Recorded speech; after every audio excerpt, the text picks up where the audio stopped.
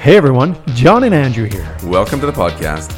On today's episode, the soul within a person. Walking the bridge. And less, but better. This is Obstacle Course. Here we go.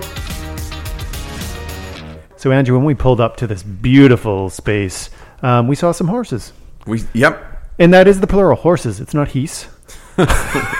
No one has ever No one's ever thought that. No. And definitely not me. And I asked you the question, would you like to go for a horsey ride after, Andrew? And what was your response?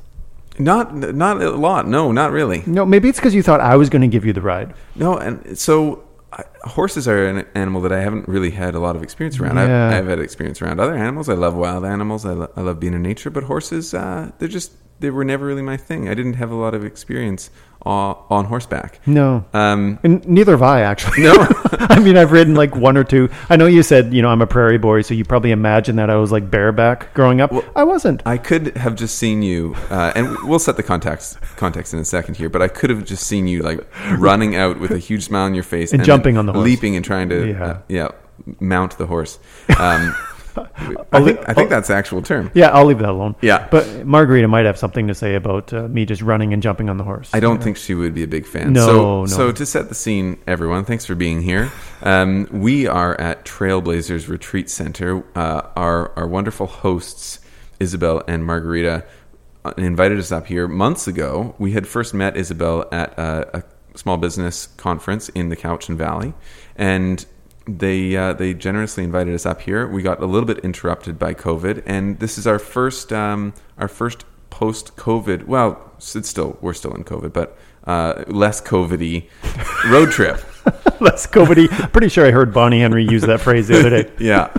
So we came all the way up here to beautiful Nanoose Bay in central Vancouver Island to the Trailblazers Retreat Center, and I mean we're talking it up a lot because it's absolutely stunning. It is stunning. Yeah, and we don't get any royalties. From any sales of retreats that are booked. Yeah, no, we don't. But truly, folks, like sometimes things are like a little oversold. This is maybe, I don't know if it'd be possible to oversell this. Mm-hmm. You feel like you're in the forest in this beautiful space, high vaulted ceilings, exposed wood everywhere, beautifully orderly, clean. Really the cleanest place I've ever and we get into been that. In. We get into a little bit of the uncluttered nature of the space and what we can learn from that and how we can maybe declutter our own lives and our own minds and that connection. That we get to that towards the end of the podcast. So it's a really high energy conversation. The two of them are just spectacularly energetic people, and it's really a joy to be around them. Yeah, for sure. And, we want to keep this introduction short. And so they said we can go look at the horses after. So I just want to kind of go do that now. Yeah. Anything else we need to say? No mounting allowed. Today's episode is with Isabel Mercier-Turcotte and Margarita Romano. They started Leap Zone Strategies, which our dear friend Jim Gardner is also a part of that organization. Yes. And it was an absolute pleasure being a part of this today. Enjoy this one, folks.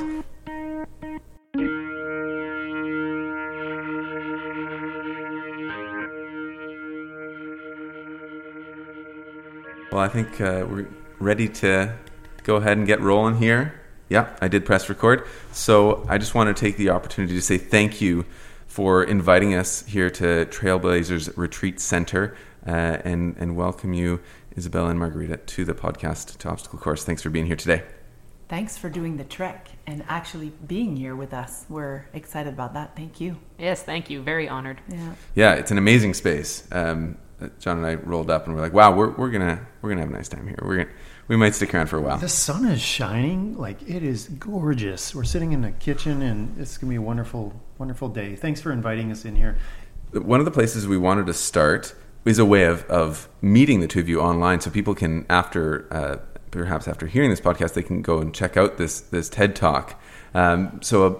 Earlier this year, before the entire planet changed, the two of you were on stage, shared the stage at a TED Talk together. And you mentioned the continuity with leap years and leap zone, and maybe that would be a good story to share, because we want to hear a little bit about this TED Talk and about the dynamics of being on stage talking about your relationship, both as business partners and life partners, and how all that unfolds. And we have a few questions that we definitely love to dig into. Sure. Well, I'll tell you what, it was an amazing experience to experience this with Margarita. In fact, that was her. I already had a TED Talk, and Margarita one day said, would you want to do another TED Talk? Would you want to do one with me? And yeah. So her immediate response was no. Because her first experience at a TED Talk was, she grew and expanded a lot from that experience. It's not for the faint of hearts, I will tell you. It's a 7-month grueling process. You don't wing a TED Talk. It is months of writing and of rewriting. My first TED Talk had 32 versions of script. Wow. And they were not complete changes, but complete rewrites. But there's changes and changes and changes. So is that Isabel or Ted that puts those standards on that? It's Ted. So Ted makes you they take you through. Interesting. Yeah, okay. they take us through. So you can't just wing it. And I'm also there's a lot of Isabel in there as well, obviously, right. And a lot of excellence that we want to put in our work, but it is not for the faint of heart. And she's also dyslexic, so that was a big piece of her first one, that she was very the whole memorizing process is a difficult one, because I have a photographic memory, so when I saw the script written, it's like boom, I get it in my head, but she doesn't have that. And not only that, but what she sees is scrambled. Right. So it's a very different process for her it was to challenging. learn. And it's amazing. It's an amazing experience. I do recommend it. But as a result of having gone through this, and when, that would be like saying to someone, you want to grow your business and you can't because you're moving. Of course, TED helps. It helps credibility and influence. But the time that you're working at that, you can't put that much energy in something else, right? So you have to be very careful when you want to do a mammoth project like this, that it's not in the middle of a full-on growth space. Yeah, it almost sounds like signing up for an Ironman or something. Yeah. Right? Because it takes a year to you change your diet, and everything is based on the Ironman. Yeah. This is the Ironman of words. It's dedication. It's practice every day. It's one thing to write something that's intelligent. If you have an hour and a half to tell a story or an hour and a half to educate someone, it's easy because you can go, let me think. Mm-hmm. But when you have 10 minutes, 8 minutes, 12 minutes to have something that is delivered in tandem, to begin with, that adds a degree of difficulty. And that's intelligent, that's going to actually move and inspire people to shift. It takes a lot of writing, then you have to learn it, then you have to practice it so much. It so well that it feels like you're just winging it. Mm-hmm. That takes months. Oh, yeah. And so one of the things that you mentioned in the tandem TED Talk that you did, which was excellent, by the way. Thank you. Absolutely worth checking out. All this hard work for sure paid off. But you mentioned a blow up in the dressing room before going out there. Wondering how much truth there was to that, and if there was, please elaborate. There was, absolutely. And even a few days before, and the day of, and minutes before. Okay, here we go. So let's go there. So when nerves hit the fan, such as they do before a TED Talk, my nature is to become the Rock. Get grounded. She does not. I panic. Yeah, she panics. And so up until the point, we were off stage, they're announcing our names. She looks at me and she's like, I can't do this. Is it too late? Is it too late to back out? Yeah. I'm like, yes, it's too late and you're coming on. Now, having said that, I wasn't 100% serious. This is just how I'm very vocal with my nerves. She's not. So it will sound 10 times probably worse because I'm vocal about it and I need to let it out, right? Well, Jim from Leap Zone says that he calls it the High Vibe Tribe. Yeah. And he says I'm one of the founding members apparently, and maybe you are as well. Well, I'm sure. You live in the moment, your emotions in the moment, and that's why we need a Margarita or even an Andrew in our life. Yeah, absolutely. And I will tell you, the moment I walked on stage, boom, it all went, we're going to rock this. It was just like boom. But I had a difficult experience on my first one because my biggest fear above death has always been screwing up in front of thousands of people. I mean, for me, I don't know why, but I don't like it. It just feels like shit. So, and I practiced and practiced and practiced. I knew this TED Talk inside and out, sideways. And of course, within the first 5 minutes, not the recent one, the previous one, within the first 5 minutes, I ad-libbed one sentence, but I had no trigger for that. I'm like, oh, what comes after that? I don't know. But I dealt with it on stage so well that it gave me, this is why she said she learned and expanded. And that flub, I dealt with it so well that it actually gave me wings for a bunch of other things. Mm-hmm. Yeah. So I'm curious, hearing kind of your process and your mindset going into it, Margarita, when you're about to go on stage or do something of that importance, how do you find that steadiness, or is that the reality of what's going on inside? I had nerves. I definitely have nerves, and I could feel them in my legs. And I think it's working with horses that helps me find that inner peace in those moments. With horses, especially when you're riding horses, one of the things you learn to do is slow things down. Slow your mind down so that you're actually present in every action that you're doing in tandem with this beast that is under you, right? And so I think that's what I naturally do in those moments is I just slow things down, and it makes it a lot less scary. And even to the point where we were in the middle of that talk, and at one point in the talk, I go, woohoo! Like I do this reaction, and my heel got caught because I was wearing this long kind of, thing.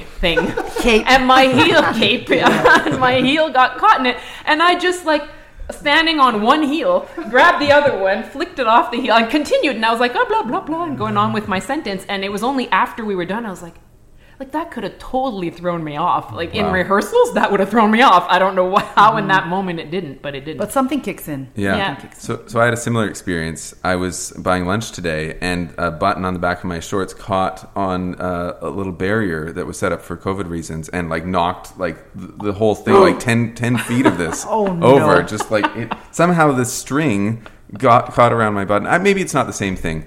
But I felt it was there was some similarities there. Not the same at all. You were not in front of. No, I guess that was the main hundreds difference. of thousands of people. But it's the meaning of breaking the barrier. Come on, that's right. Exactly right.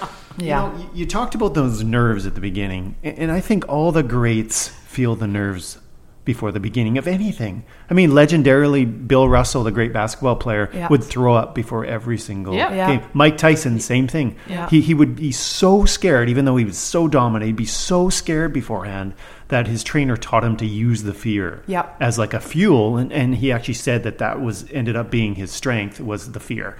And so we talk about it as I had the nerves and stuff. And we don't like to experience the nerves, but we need the nerves. Yes, we do. Right? If we didn't have the nerves, then... Yeah. And that's what I meant earlier when I said, and then something kicks in. Yeah. But the thing for me is, I'll speak for myself, when I'm in the fear, I don't always trust that thing will kick in. Yeah. And that's what I fear most. I'm like, what if? Yeah. What if it doesn't kick in? It was very much about trust. And literally, but it always does.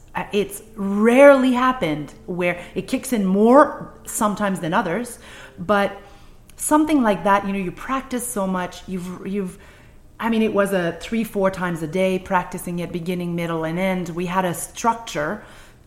Day 1, beginning. Day 2, end. Day 3, middle. Day 4, sew it all together. Day rest. Day 1, it just, But that thing is, yes, the nerves are, Olympic athletes, they actually say that when you say to them, are you nervous? They go, I'm excited. Because the feeling of excitement and nervousness, they blur.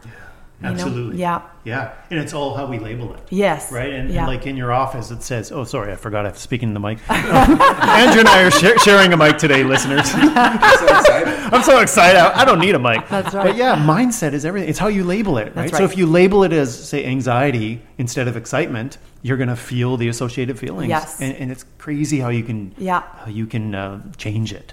And the thing about that is, as you say, other people as well, like the best or the great, they puke before an event, and then after, we're always thrilled we did it. Yeah. We're thrilled to book it. Then we practice, and we're like, oh hell, that's a lot of work. But for us, we love to do good work. So we threw ourselves in doing good work. Didn't miss a rehearsal, and then you go, why the hell do I do this to myself? Mm-hmm. Why do I do this? And then you're like, oh, I'm never going to do that again. And then you go on stage, you deliver a great talk, and then you're like, that's why I do this. Yeah, so is that fear, that nervousness and worry, which is a word that it comes up, is that an essential part of the process? Like, is it necessary? And if so, what does that really say about fears that we often have that sometimes discourage us from doing things that are important? Well, this is what I'm processing right now, and I'm like, I think you're just nailing the... I was about to mess up that whole saying of hitting the nail on the head. Yeah. I know what you're nailing it. You're nailing the thing on the thing. But I think the difference between excitement and nervousness is where you place fear. So fear in nervousness is leading, right? It could potentially get you to not do what you're about to do, because nervousness, if it's big enough, has you stop, right? Sure. Whereas excitement, you're aware that you have a fear around it, but the excitement is what's driving you to move through that fear to do what you're about to do. Mm-hmm. Well, and funny enough, going back to Bill Russell, if he didn't throw up before, the coach would jokingly say, Bill, go throw up. We need you tonight. That's right. Yeah. Right? I believe that. 100%. Absolutely. Yeah. But when you're in it, you're like, oh, this is ridiculous. Why do I have to put myself through this? Because it's painful. It is painful. Those feelings of it's harder to breathe. You're hyper aware. Your thoughts are just like, it's uncomfortable, but it's essential. Mm-hmm. And so it's tough. I don't know if you can get past it, or even should we get past it? Mm-hmm. Because would it be as good? Yeah. Yeah. Awesome. This is great already. So I think now would be kind of an opportunity to jump back a bit, because people are seeing you on stage and the cohesion there, but we wanted to talk about the nucleus, the origin story. John and I talked about Joseph Campbell a lot, and we spoke about that a little bit before we got on. And you've been together for 30 years and have reached that comfort level. But if we can go back in time, what did your origin story look like? So we met in university. It was the orientation meeting before our semester started. And man, what a day. What a day. So yeah, I was very excited and show up for this orientation meeting. And we were both, well, I didn't know her at the time. So I was in design for the theater. Bachelor of Fine Arts, and we were going to meet the dean of the department. He was going to help us choose our courses, tell us what we needed to take in the 3-year program, blah, blah, blah. So we're waiting for everybody to get there, and oddly, you were like one of the last people to show up, which is not her style. No, I'm always the first. She's always the first. She's that keener, the one at the front of the class. Yes. And she showed, I was there before her. This is like a phenomenon too. So, really? So she walks in and she's like, introduces herself to everybody and sits down. And anyway, and so I noticed her. And then we start, and I don't know, maybe a half hour. Wait a second.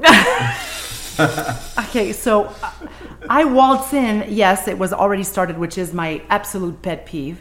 But I was coming from Quebec City, and this was in Montreal, because I had applied to this program. I was in dance, but I broke my leg, and I couldn't actually continue my dance career at that moment. So I rejigged to do theater design and special effects for movies. But well, wait. So rejigged. This is what rejigged means. Is all of us people who were on time and applied and went for portfolio reviews and did the whole process to get accepted into this program. That was already done and sealed. She showed up after the deadline with her kick-ass portfolio and managed to get herself into this program that I was in after the fact. Like, they had closed I wouldn't take no for an answer. This is what happened. Yeah. And so I just thought, they're like, the program is full. And I'm like, but you haven't met me. We haven't met, and you haven't seen my portfolio. And who knows? I don't need a desk. Maybe I could just like study in the corner out on the floor. Like, I wasn't going to take no for an answer. Anyways, all of that to say that they approved me after a lot of convincing and a lot of no. I don't want to wait a year until I come to this program. It's now or nothing. Anyway, so I had to drive from Quebec City to Montreal, which is a 2.5-hour drive if there's no traffic and if all goes well. So I arrived late. And did I mention that I didn't speak a word of English? And this is an English university. So when she says I introduced myself, that was all in French. I had no English whatsoever. The dean didn't speak a word of French. So it was welcome to the program and learn the shit on the top. So otherwise, you won't be able to do anything in this program. And I'm bilingual, so I didn't necessarily pick up on that. I understood her. So she was coming in, she introduced herself. Oh, it was in French, but I didn't process that it was in French. And so I didn't really think about what was about to happen, which was, as the dean starts explaining things, she's immediately like arm up in the air and, okay, I don't understand this. So does this, and she's asking all these questions in French. And he's sitting there going, I don't speak French, so I don't understand you. And the rest of us are all around this table watching the two of them speak English and French. I am miming, guys. I am miming. So, and I was extremely shy, like really shy. So we're all watching. I'm understanding everything, but I'm not saying anything. Until finally, like 20 minutes later, I'm like, excuse me, like, I'm bilingual. Can I help you guys? And then I just went, what? I turned around, looked at her, and I went, do you mean to say that in the last half an hour here, you have, I thought she's laughing at me and she's not wanting to help, and suddenly she's wanting to help, right? And I was like, I was very grateful, but it was one of those things that I thought, like, I would have been helping this person second one, right? And so, but that's how we met. And literally, something happened for me. I had a 3-year relationship with my boyfriend. I was 18 at the time, and I had already been just with him for 3 years. And when I met her, my whole world changed.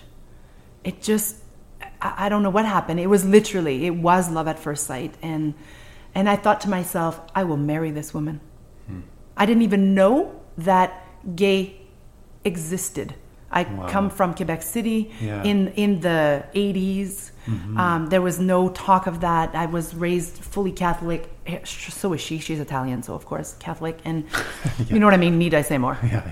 But it wasn't on our radar at all. Neither her. No, I had a boyfriend, and just before starting university, there was something in me that said, I need to break up with him. I didn't know why. I just did. And so I did. And then I met her, right? And still, I wasn't looking for a relationship with a woman, but we started off. In fact, someone had come out to you and said, actually, hey, I feel like I'm falling in love with you. And she said, I'm flattered, but I'm not a lesbian. I'm not gay. Not that there's anything wrong with that at all. It's just that wasn't in our radar at all. And both of us literally found home in each other. It's the weirdest feeling. It is. It's absolutely fascinating. So glad we went here. Like the first question I have is, what do you attribute that to? Like, if you could explain it in any way. I mean, whether you subscribe to spirituality or the universe working in a certain way, like what might be an explanation for that? Because it's just incredible. I'm sitting here with my hand up in the air. I'll tell you what it is.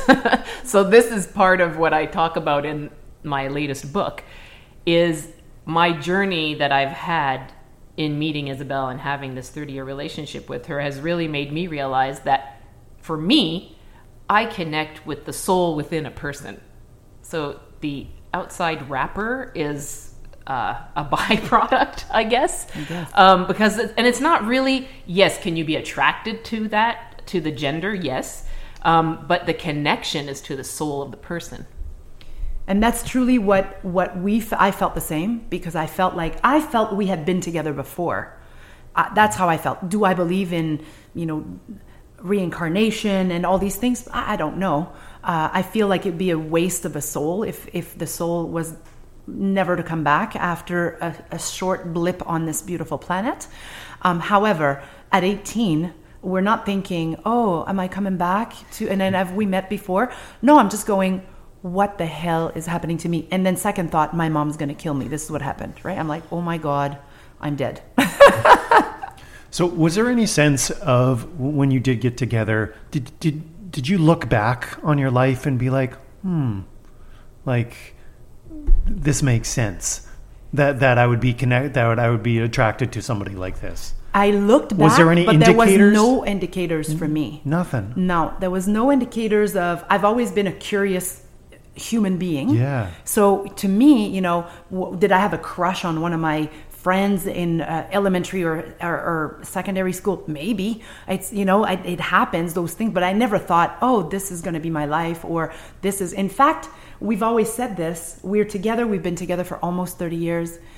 I cannot say that I would be with a woman if we weren't together. Yeah. I can honestly say that I can't say that. I will be with who I fall in love with, whomever that is. It's just such a pure love is what it sounds like. We're so into categories and, like you said, the rappers and the are you born gay? Like all these discussions we have in society, but just the fact that, you were surprised by love. It almost seemed like. Yes. Like it wasn't a plan. Like it wasn't a plan. There was a connection at the package for sure, right? At the form. But to a point where my mom had said, because it took 2 years before we told anybody, because we didn't want to create a kerfuffle for nothing. If that had been a little phase, right? Like, yeah, we're in university. We're like, isn't this where people experiment? Let's experiment, right? But I remember my mom when I let her know. It's not like we came out, because we have gay friends, lesbian friends, heterosexual friends, and when you hang out with gay people, for example, they will say to us, don't be hypocrite. Don't classify yourself as gay, because you're not.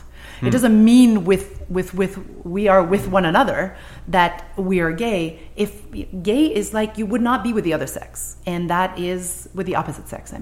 So for me, my mom had said, you lied to me for 2 years. I said, well, technicalities here. No, you never asked me if I was in love. You always asked me if I had a boyfriend. And no, I don't have a boyfriend. But had you said, Isabel, are you in love? I would have been forced to say yes. And then we would have been forced to actually have that conversation, probably prior to when I would be ready. Yeah. I think it, and thank you for bringing it up. It must have been, we talk about obstacles all the time, as in Quebec in the 80s, as two women being together in Catholic families, I can only imagine that must have brought up some conflict or challenges. I wonder if you might be willing to get into that a little bit.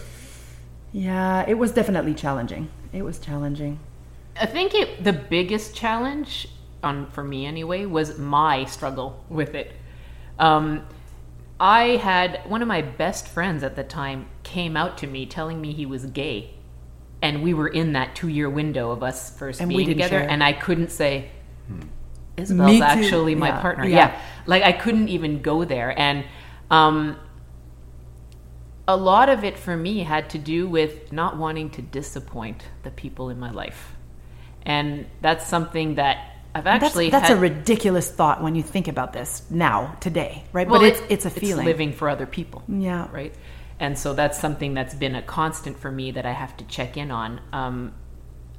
And in terms of the struggle, I think also we underestimate people, because the people in my family that I thought, and actually my entire family thought, would have issues with this, didn't. Yeah. Like she said, my father is Italian, so I'm half Italian, half French. And when my family knew, when I shared it with all of them, they heard me and took that information in. And then we had decided as a family not to tell my grandparents, my Italian grandparents, so my father's parents, right? Because they're like, they're older. Let's not go there. I love them. And then one day my aunt, who's my dad's sister, got asked by my grandparents, she never brings a boyfriend. Like, are her and Isabel together? And my aunt couldn't lie. She was like, yes. And apparently my grandfather turned around, looked at my grandmother and said, I told you! And then he said to my aunt, we had that in our day too. Yeah. So this whole protective thing that was going on to protect them really didn't need to happen. And I think we feel, we project how we think other people are going to think. And then we agonize about that, and then it kind of stops us from doing the thing. Oh, yeah. It gets us into a lot of trouble when we create a story for what the other person is thinking, and then we judge that story that we think that they might be thinking, and then we just, we're all worked up. The biggest thing for me, my mom, we're very emotional in my family. Like, we will cry and fight and laugh and, be very loud at dinner. We're just like that. But for me, I had 2 years to think about it. See, we had to remember that we've been pondering this for 2 years. When you break the news to someone like that, you have to give them some time to digest. And my mom we're so emotional, she puked. So she actually puked, and my stepdad said, you really picked a wrong day to tell her that. And I'm like, you know what? There is no right day. There is no right moment. This is a truth moment. And it's about me, and I'm ready to share it now. So if you're not ready to listen to it and absorb it, that's your thing. I've done my journey. I'm still doing my journey. You've got your journey to do, and that is your thing. And we just have to be respectful of each other's point in each other's journey, I think, Well, and something you said, Margarita, about you didn't tell anyone for a few years because you didn't want to disappoint anyone, right? But that also came up with your story, with your second fear, besides death, by the way, is really disappointing a crowd of people. That's right. Not being good enough for them. Yeah. And I'm just wondering why, this is so human. That's such a human fear. And I immediately connected with that. I've struggled with anxiety on and off for the last 10 years. And one time when I really reflected on it, it was always because I was envisioning how somebody would respond to something I did or didn't do. And that's why I had the feeling. And it's such a waste of time because most people aren't really thinking about you as much as you're thinking about you, first of all. Totally. Most people are thinking about themselves, really, but yet here you are, such a thing you're proud of, you're in love with this wonderful lady, and you didn't want to disappoint anyone. And here you are, you're ready. You're ready to kill it. Yeah. But yet, what if I disappoint everyone who came? Yeah. Is that something you still struggle with, or do you have any wisdom on how not to do that? Because I'm pretty sure 100% of our listeners struggle with that, as do Andrew and I. I still struggle with that. I struggle with that probably on a daily basis, if I'm to be super honest. Like, it's a constant play in my mind. But what I do and of course we help each other, but I always go back to, this is not about me, right? It's not about me. It's about the message that I want. It's about how I want the message to land. But because we're all designers of our own experience in our own lives, and I want to create an outstanding experience for other people. Therefore, I don't want to skip in the beat. I want this to flow and to be great. But tell you what, when I flubbed on stage in front of thousands of people, I was at the Queen Elizabeth Theatre in Vancouver, plus all the streamers online. The way I dealt with it, which was I had to surrender, right? I had to just be me, which I don't know how to be anyone else anyways, but I had to just go, well, don't I feel like, I don't know where this goes. But it was such a real, honest moment. People in the audience came to see me after. I still get comments from that going, the way you dealt with that gave me wings to be able to do one. Because I didn't fake it. I just surrendered, and I was honest with it. I actually had fun. I have the flubby version. It would be worth for you to watch it just because of the way I dealt with it. And it's literally, it's one of those things that I had to remind myself, this is not about me right now. This is about the moment. This is about their experience. This is about what is being shared. And it's going to be clunky. It's going to be green. It's going to be pink. It's going to be different colors. And you know what? People love that. People don't like plastic flowers. No. People like real. Mm-hmm. And I think so long as I remind myself, just be real and just be present, that just solves it. But just real flowers are a hell of a lot more work. They are a hell of a lot more work. That is correct.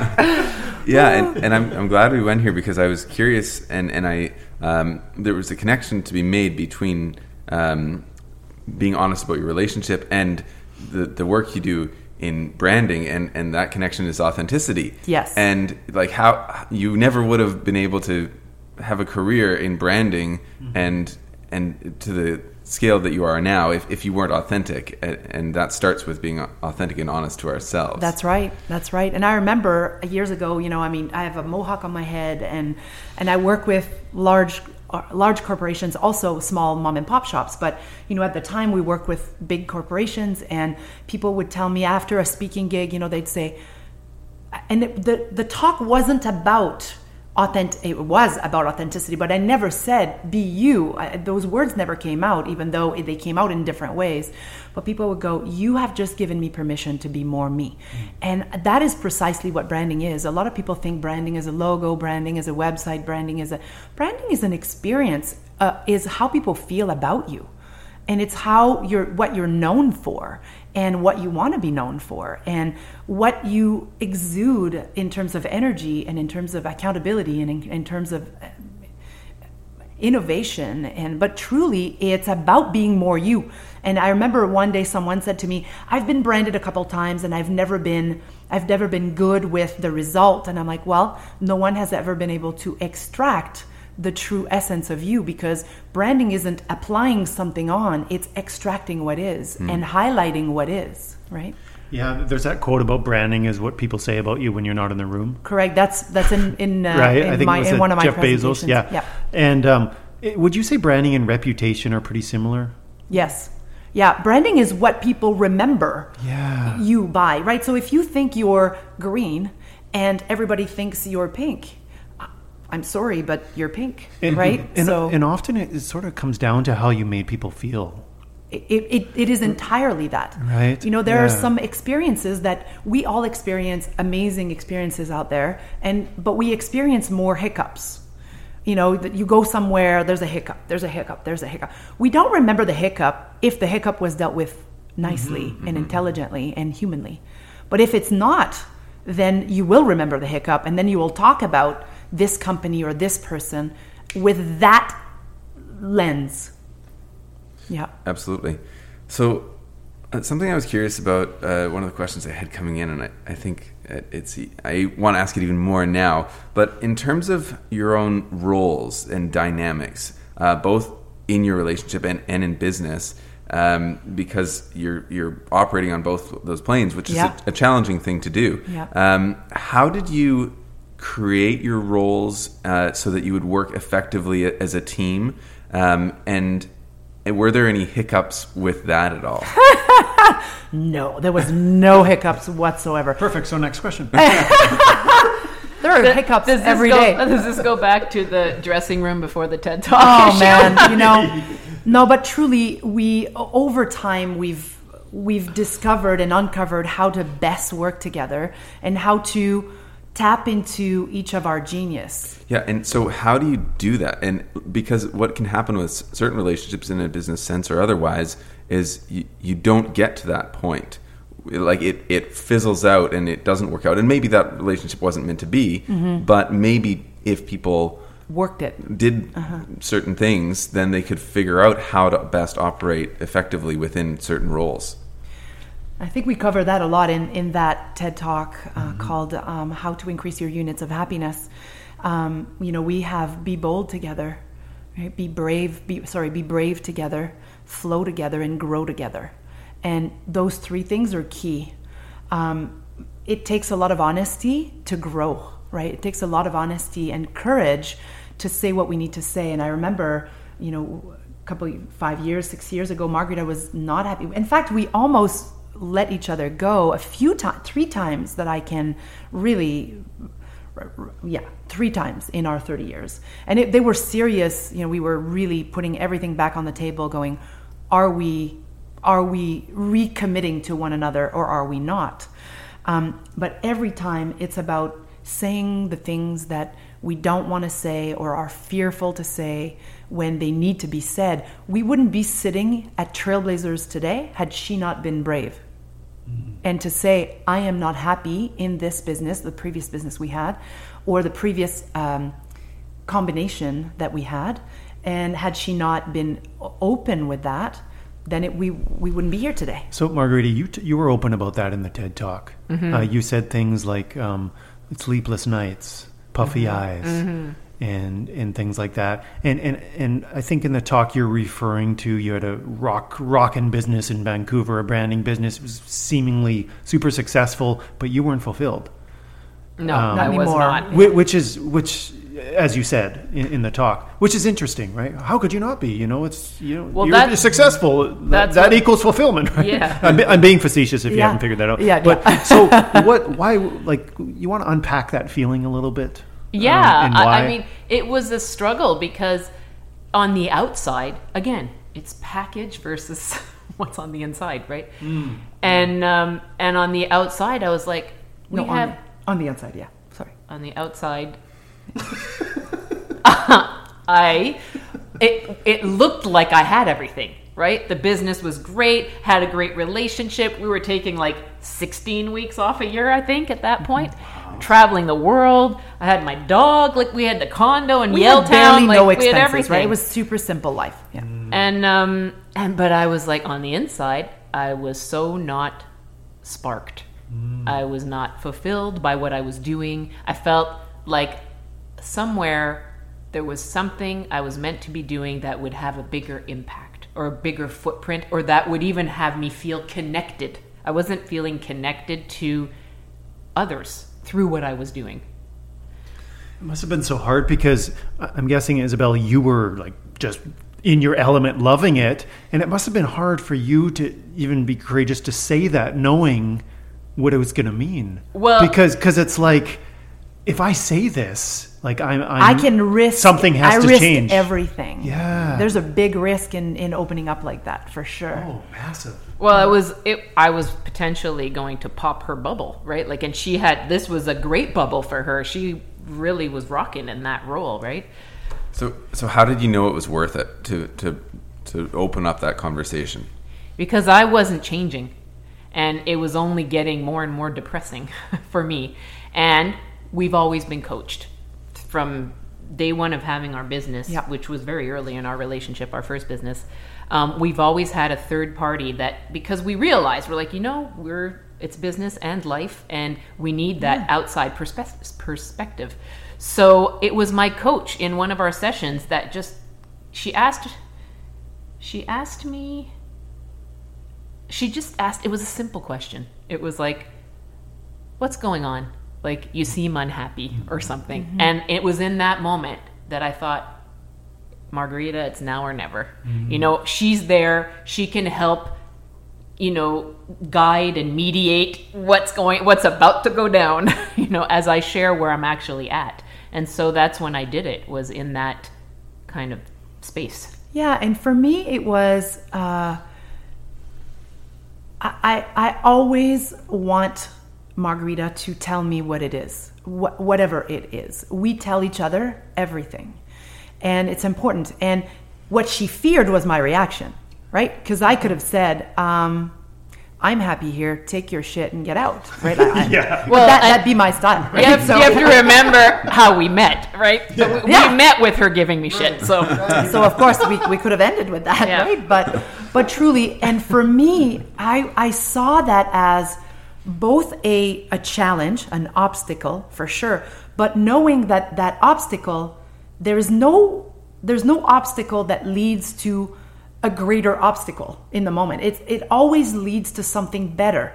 And how would it have been of me to say, my life rocks, yours doesn't, we're good? No, we're not good. If part of my half isn't happy, then it is my responsibility as well as hers to really look into that. And I became more curious about it and going, how can we? And listen, we position things for a living.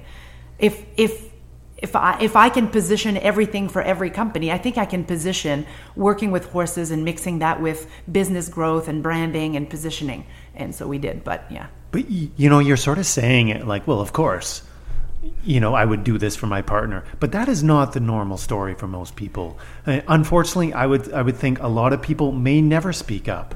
And there may be people trapped at jobs, trapped in situations, in relationships forever, and never living their truth. And so I just think, listeners, it's such a great example, Margarita, for you to, what a transformative decision that was for you to speak up. Yeah. And then lo and behold, you did have a good reaction. Well, obviously you're here, Yeah, but I mean, it wasn't a rainbow, story and rainbows and unicorns. I'm sure there was some friction. There was a lot of friction and moments, and me feeling after that I was alone, continuing the business while she was getting clear, and there was some friction there for sure.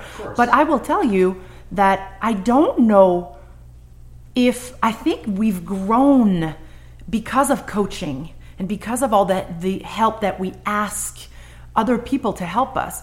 We've grown that way. I don't know that had we had no coaches and no help outside of our little cocoon, maybe we would have come to that realization, but it might have taken a few more years before we got there. I don't know. Like, we don't have any of this dialed in. We just speak up probably faster than we used to, and slower than we will in the future, right? So I think too, it's about, because I'm actually just now in this moment making the connection between the disappointment piece again and disappointing others. And in that moment of us sharing that we were a couple with our families, we were choosing ourselves as a couple. And in that moment where I chose to talk to her about my unhappiness, I placed myself first, right? I chose me, because that's what I had to do, and that's what I was fighting. It was the disappointment piece again, right? I didn't want to disappoint her, and I knew I was going to. That was the worst part. With coming out, so to speak, in the other scenario, we didn't know if we were going to disappoint people or not. We assumed. It definitely put a stick in my wheel, for sure. And in the wheel it wasn't my wheel, it was the wheel. It put a stick in the wheel. But man, what a journey to discovery. What a journey to moving through to something better. Yeah. So what would you say to someone who's listening who might be facing that truth that is ugly and might create disappointment in someone they care about, but it's keeping them from being fulfilled? Yeah. What would you tell that person who's listening?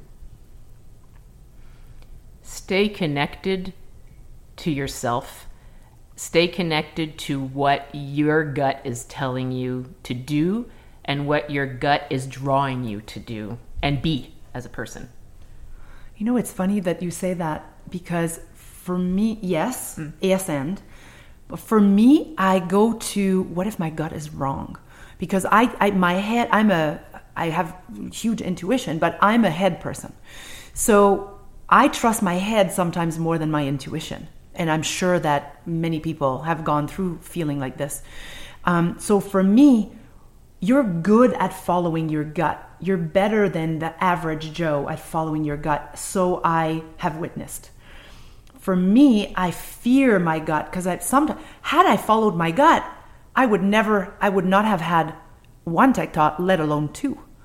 I was afraid. I didn't want to, but then I thought, am I not moving forward? But then I thought, that's her thing, right? That's not your gut. That's your head. But that's my point. My point, though, is I sometimes mix what is my gut and what is my head, and I don't know what to listen.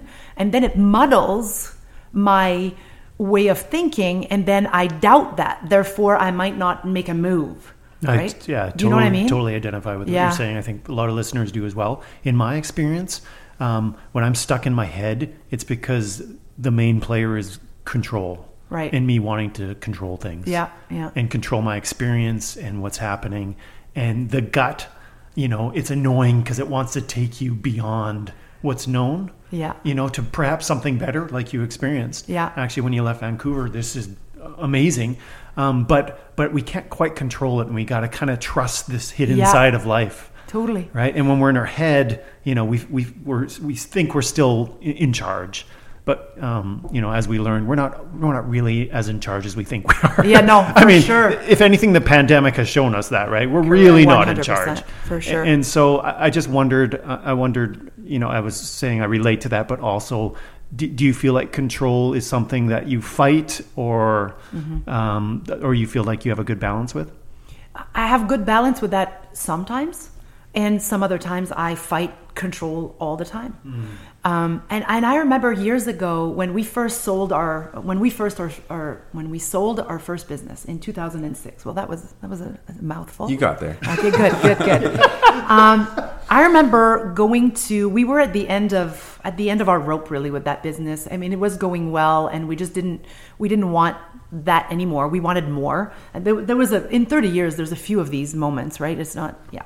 And so we went for a walk with our coach. Instead of coaching in the office, we went for a walk. We went around the science world and Granville Bridge and all that. And at the beginning of Granville Bridge, the question was, what would you do? What do you want to do? Do you want to continue? Do you want to make it better? Do you want to sell it? Do you want to dismantle it? And we had to make a decision.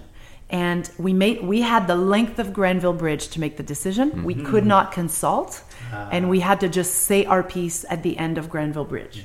And we had the same answer, and it was sell. Luckily, it was the same answer. Or else you just walk the bridge again. We walked the bridge until I convinced her. As long as nobody jumps off. No, exactly. But that decision was based on our coach's simple question.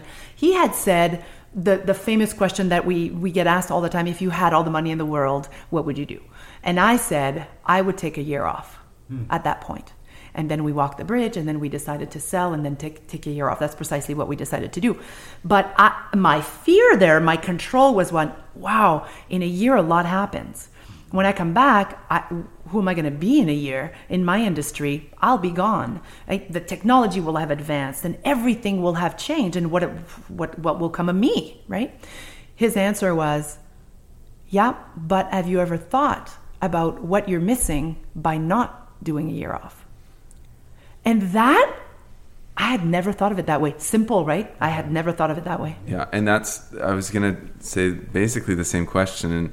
And when you're faced with your decision, Margarita, the question that people can ask themselves is, what is the cost of not facing the truth? Yeah. Absolutely. No. And I think what's really difficult for most human beings, including all of us here at the table, I'm assuming, is that in order to leap, we feel as human beings, and I'll speak for myself for now in case that doesn't resonate, but if I'm at the top of a tree or midway through a tree and I want to move to another tree, I want to move to a tree that I'm seeing. I'm like, before I leap, I want to have a landing spot. But the thing is, the landing spot, if you can see it, if you can smell it, if you can feel it, most of the time it isn't the greatest landing spot, or the landing spot that could be so much better for you. Mm-hmm. But the faith that it takes to let go and fly without the next landing spot, that's why people don't speak up or don't share, because they're like, what? Better the devil you know than the devil you don't know. Mm-hmm. Absolutely. So I think we'd be remiss if we didn't talk about the horse part of the equation here, because that's such a big part of what you do here. And maybe just one way of tackling that, or at least stepping into that realm, is, what have you learned from horses that you hadn't learned from interacting with people? Whoa. Okay. What have I learned? I've learned a ton. So much. I think what I can say is the biggest focuses, the biggest impact that they have had on me and on the people that I've worked with is on being present, how much that can change your experience of life. Being present and really focusing on what is happening right now, every moment. Now. And not what will happen or what has happened. Horses are very present. They have a lack of ego. Which is amazing. It is. It's also amazing that they don't use words to communicate. Because it really, for me, that's also a big learning piece. I have really learned to listen beyond words. And really take in a full experience of a person because of how I need to be with horses in order to understand them.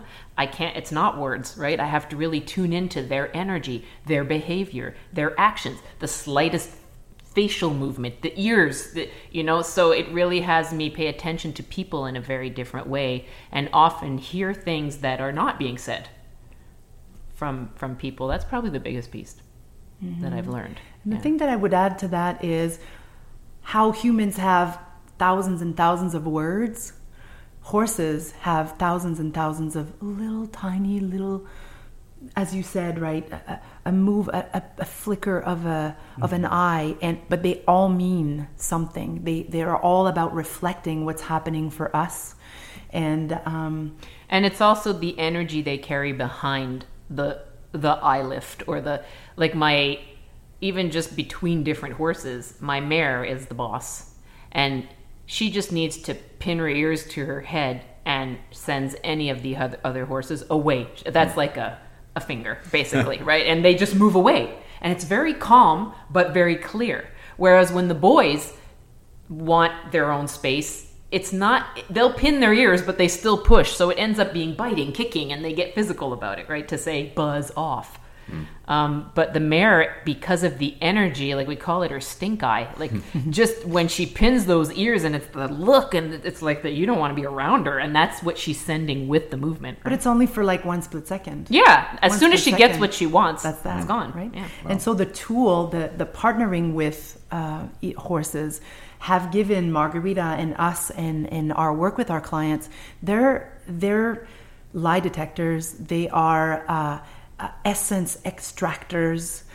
They're just fantastic to work with. And the transformation that we are able to do now with these 5 amazing horses is, I would say, 1,000 times deeper and more long lasting than anything we've ever done with our clients before. So that's why now, for me, we're talking about this whole change in our business and how we were going to mix all of these weird things together.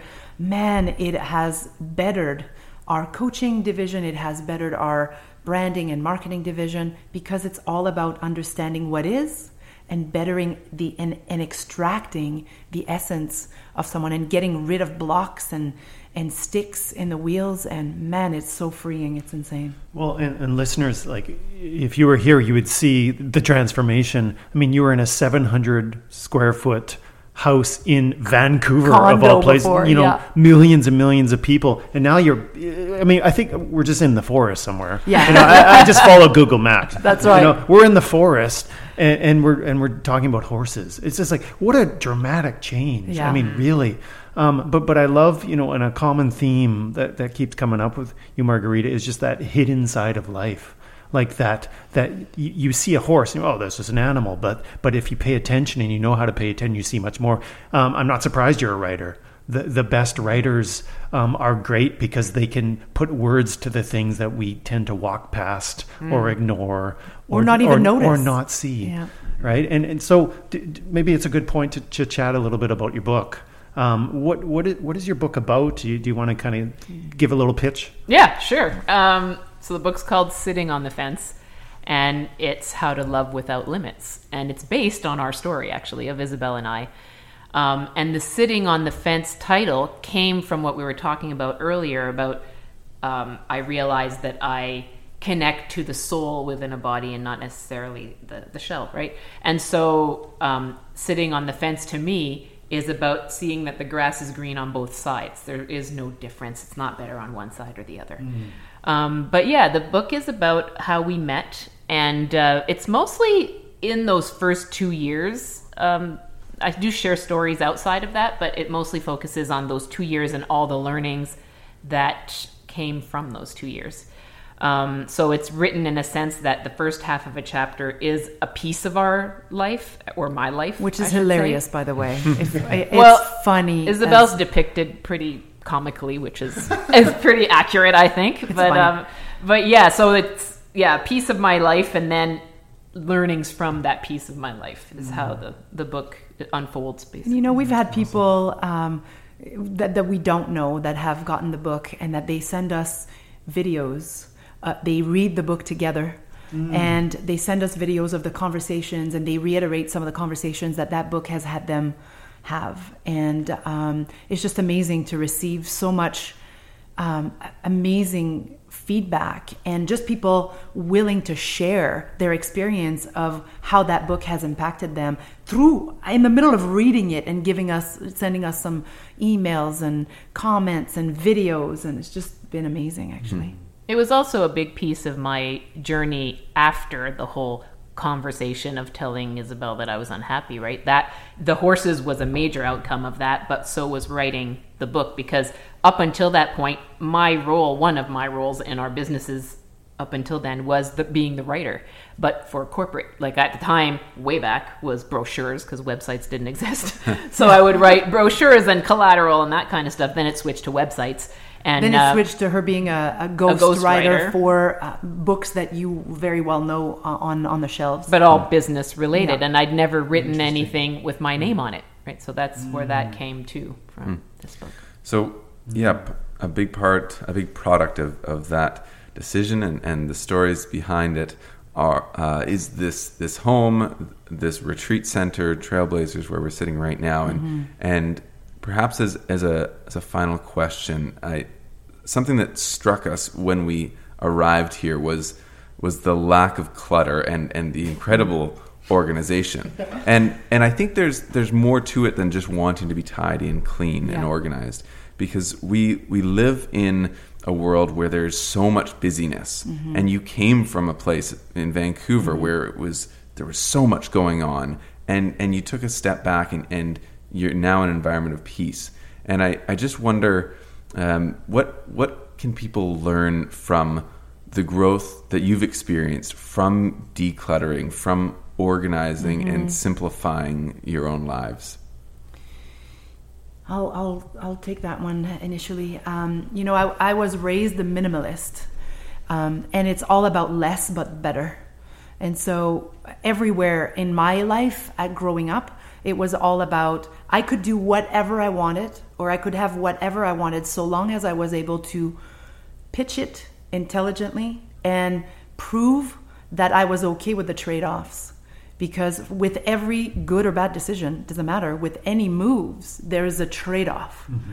And we believe in less but better. We believe in everything has a purpose and a place. So as we work with clients, we always look at systematizing certain things, simplifying. You saw a poster that was, it's complicated until it's simple until you make it complicated, right? It's a need for both of us to be clean with that and not have burden. It's, when you're organized, it's a reflection of what's going on in your mind. A cluttered mind usually will have a cluttered space and a cluttered life. So it's about keeping ourselves as decluttered as possible, as honest and authentic as possible. And everything has a purpose and a place. And if we haven't used something in a certain amount of time, usually about 6 months, then we will really look at possibly giving it away. We give a lot, giving it away or selling it, or not just, there's no need for it. And if in 3 years from now we need something again, then we'll just reacquire it if we need to. But truly it's about being organized and being freer. It brings a certain level of peace of mind and it allows everybody, for us anyways, to prioritize. Is this more important than that? Well, those are questions that are important to ask, because if everything is as equally important every day and as urgent every day, then life is shit, I'll tell you this. And probably nothing gets done. Nothing of true value gets done. Yeah. And then, or a lot of shit gets done, but nothing that is really fulfilling, for example. And I'm not saying I sit here in fulfillment 100% every day. No, that'd be a total lie. There's days where I'm wondering, what the hell do we do? Why do we do this? Why do we do this to ourselves? Why we were very simple in a 700 square foot in with a paid off condo, right? But it's all about less but better. And essentialism? Yeah, totally. It really is. It's all about less but better and prioritizing what truly matters, And if I can add another spin, yeah, I would add to that. I feel that the essentialist approach and less clutter and space allows room for people to be. Yeah. Because everything is energy, right? Everything. So the more stuff you have in a place, the more energy that occupies and the less room for you to be. So Trailblazers for me, in a lot of aspects, including the equine work, is about people and helping people find themselves and connect to why they're here. Well, and I'm guessing you've learned some of that too from dealing with horses, right? Because I'm guessing, I'm totally just making this up right now, I could be wrong, but I'm guessing horses are super sensitive to changes in energy from humans, and they can really detect it. Am I right on that? Most animals are, right? And so I'm guessing that has helped, just bring that principle home even more, is just seeing the impact of our energy and our choices and things like that. So having a space in which somebody can be and not, be kind of overcome by negative energy is awesome. And it makes me want to make my bed more. I mean, sorry, Angie. Angie does make the bed, but just in my life, it makes me want to make my bed more. No, I get that. I totally get that. Yeah. Maybe this is a good thing for Angie. She's like, jump right in. It's a king size. It takes forever. And horses are so sensitive. They are one of the most sensitive animals of that size, truly. Right. And they do read. And I mean, this is her forte mainly than mine for sure. But they're part of our hiring process because they give us so much information. There are times where she'll come into my office, and I've been there all day, and she'll go, "What's going on with you, Isabel? This is what the horses are doing." No. Right? And there's always a link. We know days before when we have a retreat, when people arrive, we know before their level of energy, before people even come on our property, just by their behaviors. Wow, that is absolutely fascinating. And I think about now it's time for us to go and meet the horses. Nice. So, yeah. Hopefully this goes well. I'm kind of nervous now. No, it's going to be great. If they don't like us, we're not allowed to publish a public podcast. We'll probably have some learning to do. Just want to thank both of you for your time and for your hospitality. Can't recommend highly enough just the experience from just coming in here for the last hour or so. It's been magical and it's been a life-changing experience already from just absorbing the energy, and we look forward to even more. Nice. Well, you're welcome. Yeah, thank you. I thrilled about these conversations. You guys are just amazing souls, and it was a pleasure to have you, and you are welcome here anytime. Hey, nice. Awesome. Thanks. Thank you. And that's the episode. Thanks for listening, everybody. If you'd like to continue the conversation, you can find us at all the usual places. ObstacleCoursePodcast.com. We're very active on social media, Instagram and Facebook at Obstacle Course Podcast. And speaking of Facebook, we have a great new growing community called the Obstacle Course Community that you can join, dialogue with Andrew and I and your fellow listeners about the previous week's episode and any obstacles you're dealing with. And we do appreciate reviews, whether it's on iTunes, Google, Facebook, whatever. It helps people find the podcast. And it's nothing to do with our fragile egos. Well, we just like to hear back from great people just like yourselves. Thanks for listening, everybody. Keep pushing through those obstacles.